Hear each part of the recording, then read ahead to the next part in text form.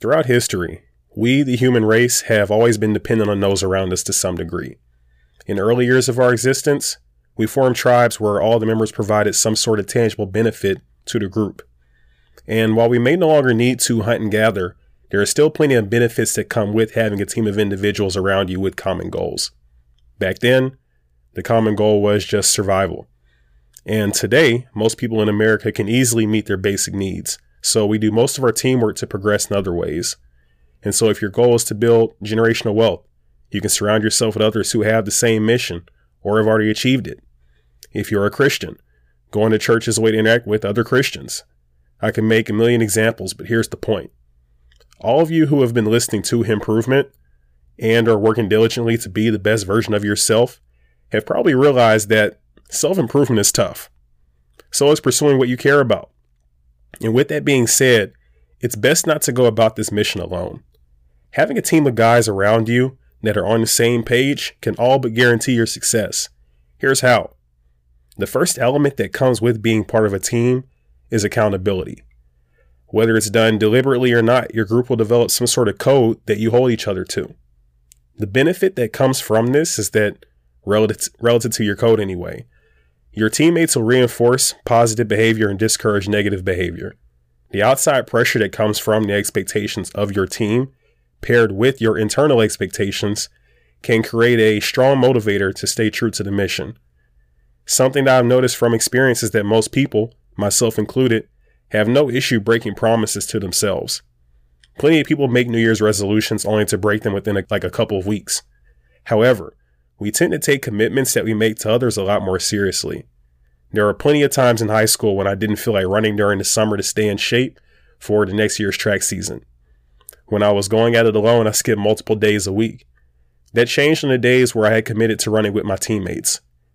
At the end of the summer, I still sucked, but I can at least say that when the time came to fulfill the commitments I made to my team, that was enough motivation to get up and go. There was a sense of camaraderie that we had from running together that made me forget the dread I normally felt when getting ready to go run alone. It was also relieving to know that by showing up, I wouldn't get roasted in the team group chat later that day for skipping. But having people around you who will hold you accountable as you work towards your goals can make a world of difference. The next element that I've noticed that comes from having a team is the benefit of having other perspectives. And so if you're doing anything of value, it's most likely hard to cover all the bases alone. You might have your own biases or lapses in judgment that can limit your progress. And with a team, you have other guys that can help you fill those spaces. Gain the perspective of someone that's not directly involved in your specific situation, but knows enough to help is a valuable tool. The first example of this that comes to mind is the story about Steve Jobs and Apple. Believe it or not, Steve Jobs didn't initially support the idea of creating the iPhone. He didn't see potential in the smartphone market, and he didn't want to deal with the hassle that would come with getting with carriers like Verizon and AT&T. In 2021, we can obviously say that he was 100% wrong. The people on his team knew this all the way back in the early 2000s. Imagine how different Apple would be today if the people Steve Jobs surrounded himself with didn't point out the error of his ways. They had to poke and prod for years, but they eventually got him to give the iPhone project a chance, which in turn has created the Apple that we know today. 99.9% of us will never have stakes that big, but I'm sure you get the point. His teammates saw the big picture that he was missing due to his biases, and they helped him to navigate the situation. Having a team of like-minded friends with similar goals can do the same for you. The last element that comes with building a team is that you gain the opportunity to develop deeper personal connections. When you share the same values as the people around you, do the same things, and are present throughout major stages of each other's lives, it can create friendships like no other.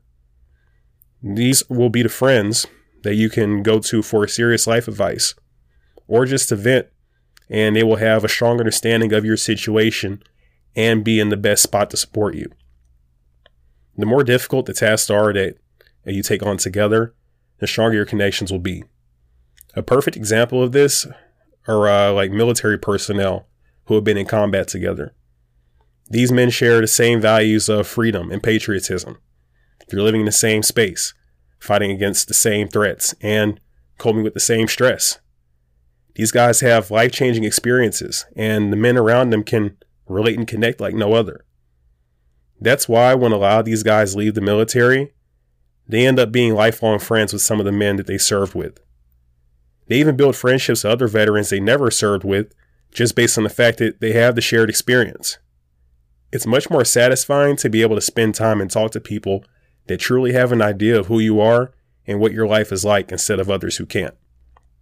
I experienced this when I talk to my friends that are also into personal development about my challenges or the progress that I'm making with the podcast. And this is because they have enough similar experiences to actually recognize the effort and see the value in what I do. Now that I've explained the benefits that come with having a team, I'd like to share some tips. I believe that these are crucial when it comes to building a winning team. Tip number 1 is to know what you want out of life. And so I've already said this 100 times already, but I'll say it again. Find your purpose. You have to know where you're going to know who and what can help you get there. Without this, you'll always be lost. Tip number 2 is to know what you want in a friend. Sit down and brainstorm about this. Think about what your values are and what the non-negotiables would be in a friendship. With that in mind, think about the type of people that you want around you and can work with to reach your goals. If your primary goal is to be an entrepreneur, find entrepreneurs and self-starters that have similar values and might be in the same focus area as you. Tip number 3 is to examine the current friends you have. Are most of your interactions with them constructive? Are you moving in similar directions? Do they have your best interest in mind? Do you respect them and what they do?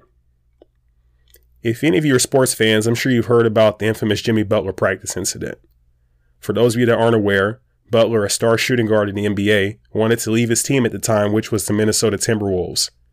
The team was underperforming thanks to a lackluster supporting cast and differences between him and fellow starters Karl-Anthony Towns and Andrew Wiggins. The situation came to a head in this specific practice session when Jimmy became fed up. To prove his point that the team was weak, he picked up the third stringers off the bench and ran a scrimmage with them against the starters. Not only did his team of role players win, but he completely emasculated Wiggins and Towns in the process. He trash talked the whole time and made Karl-Anthony Towns so insecure in his abilities that he didn't even want to attempt to score when Jimmy was guarding him, despite having half a foot of height and 30 pounds on him. This just further proved that Jimmy was on the wrong team. He knew he couldn't go deep in the playoffs, much less go to the finals with a team like this. Most of the players didn't have the talent, and the ones who did have the talent didn't have the work ethic. Compare this to your life. The people in your close circle are part of your team. Do you have the supporting cast to help you build the life you desire? Don't get me wrong. At the end of the day, you are responsible for your actions. However, it's hard to go about it alone. And most people that try to do so just make things harder on themselves. Think of the extra motivation you receive if all the people around you are striving towards the same things. Imagine how much easier it would be to work towards your mission if all your interactions with friends were constructive. You've all heard the saying that you are the sum of the 5 people you spend the most time with. So what do you want to be made of? Don't make room for guys on your team who don't carry their weight. Here's another way we could spin it. Would you rather carry 4 quarters or 100 pennies in your pocket? Who are the pennies that you have in your circle? The cheap connections, the ones that don't bring notable value to the table. As I've grown over the years during my personal development journey, I've experienced this multiple times. I've had friends and connections that I kept around just for the sake of having them. I was at a point where I was willing to be with people that were detrimental to my mission instead of being alone. Eventually, I realized that this wasn't the way that a man on a mission should live. Tip number 4. Make plans to find people for your team. Join your groups where you can find the people that you're looking for. Find ways to make your hobbies social so you can meet others that do the same things. Befriend the friends of the people you meet during these activities. I'll let you know though, guys, that the more focused you are, the harder it will be to build your circle. However, you should have patience, and here's why. Taking the time to do this the right way and finding the right people will be something that you thank yourself for decades later whenever you have that winning team and you win your quote unquote championship in life. Remember this though. Perspective is key. What do I mean by this is that your perspective on life plays a large role in how you view yourself and how you judge others, and it will most likely change over time. We all judge to a degree, but the issue with this is that we tend to judge others based on our own set of rules, and here's why that doesn't work. If I judge Tom Brady's greatness based on how many home runs he's hit or his field goal percentage instead of his number of touchdowns and championships, I would think he's a terrible player. Not everyone will play the game of life by the same rules that we do. And with that being said, what sense would it make to put measures on them that don't apply to their game? That brings us to another dilemma. Should we be spending considerable time around people that don't align with us in the first place? Hear me out. From my own personal experience, I can see how I've changed over time and taken on new challenges in my development. I can see how as I've changed over time and taken on new challenges in my development, I no longer fit in as well as I used to with friends and family that align with my old ways. As I began to play by new rules, I could see that this led to misalignment with my teammates. And when you and your teammates don't all have a common goal, it makes things complicated. Imagine putting in the work daily to win a Super Bowl, but the people on your team are aiming for a Stanley Cup. You're not going to prepare in the same way. You won't partake in the same activities. You'll both be a distraction to each other and potentially hurt each other in your quest for the end goal. It leaves you with the decision to make. Are you going to continue going down a path with the wrong people and produce fruits you don't want? Or are you going to make a change in your life? If you like this episode, please leave a 5-star review on Apple Podcast. If you'd like to support my mission of helping young men develop their character, identity, and mindset to activate their potential and achieve their goals in life, please click on the donation link in the description. Thanks for listening.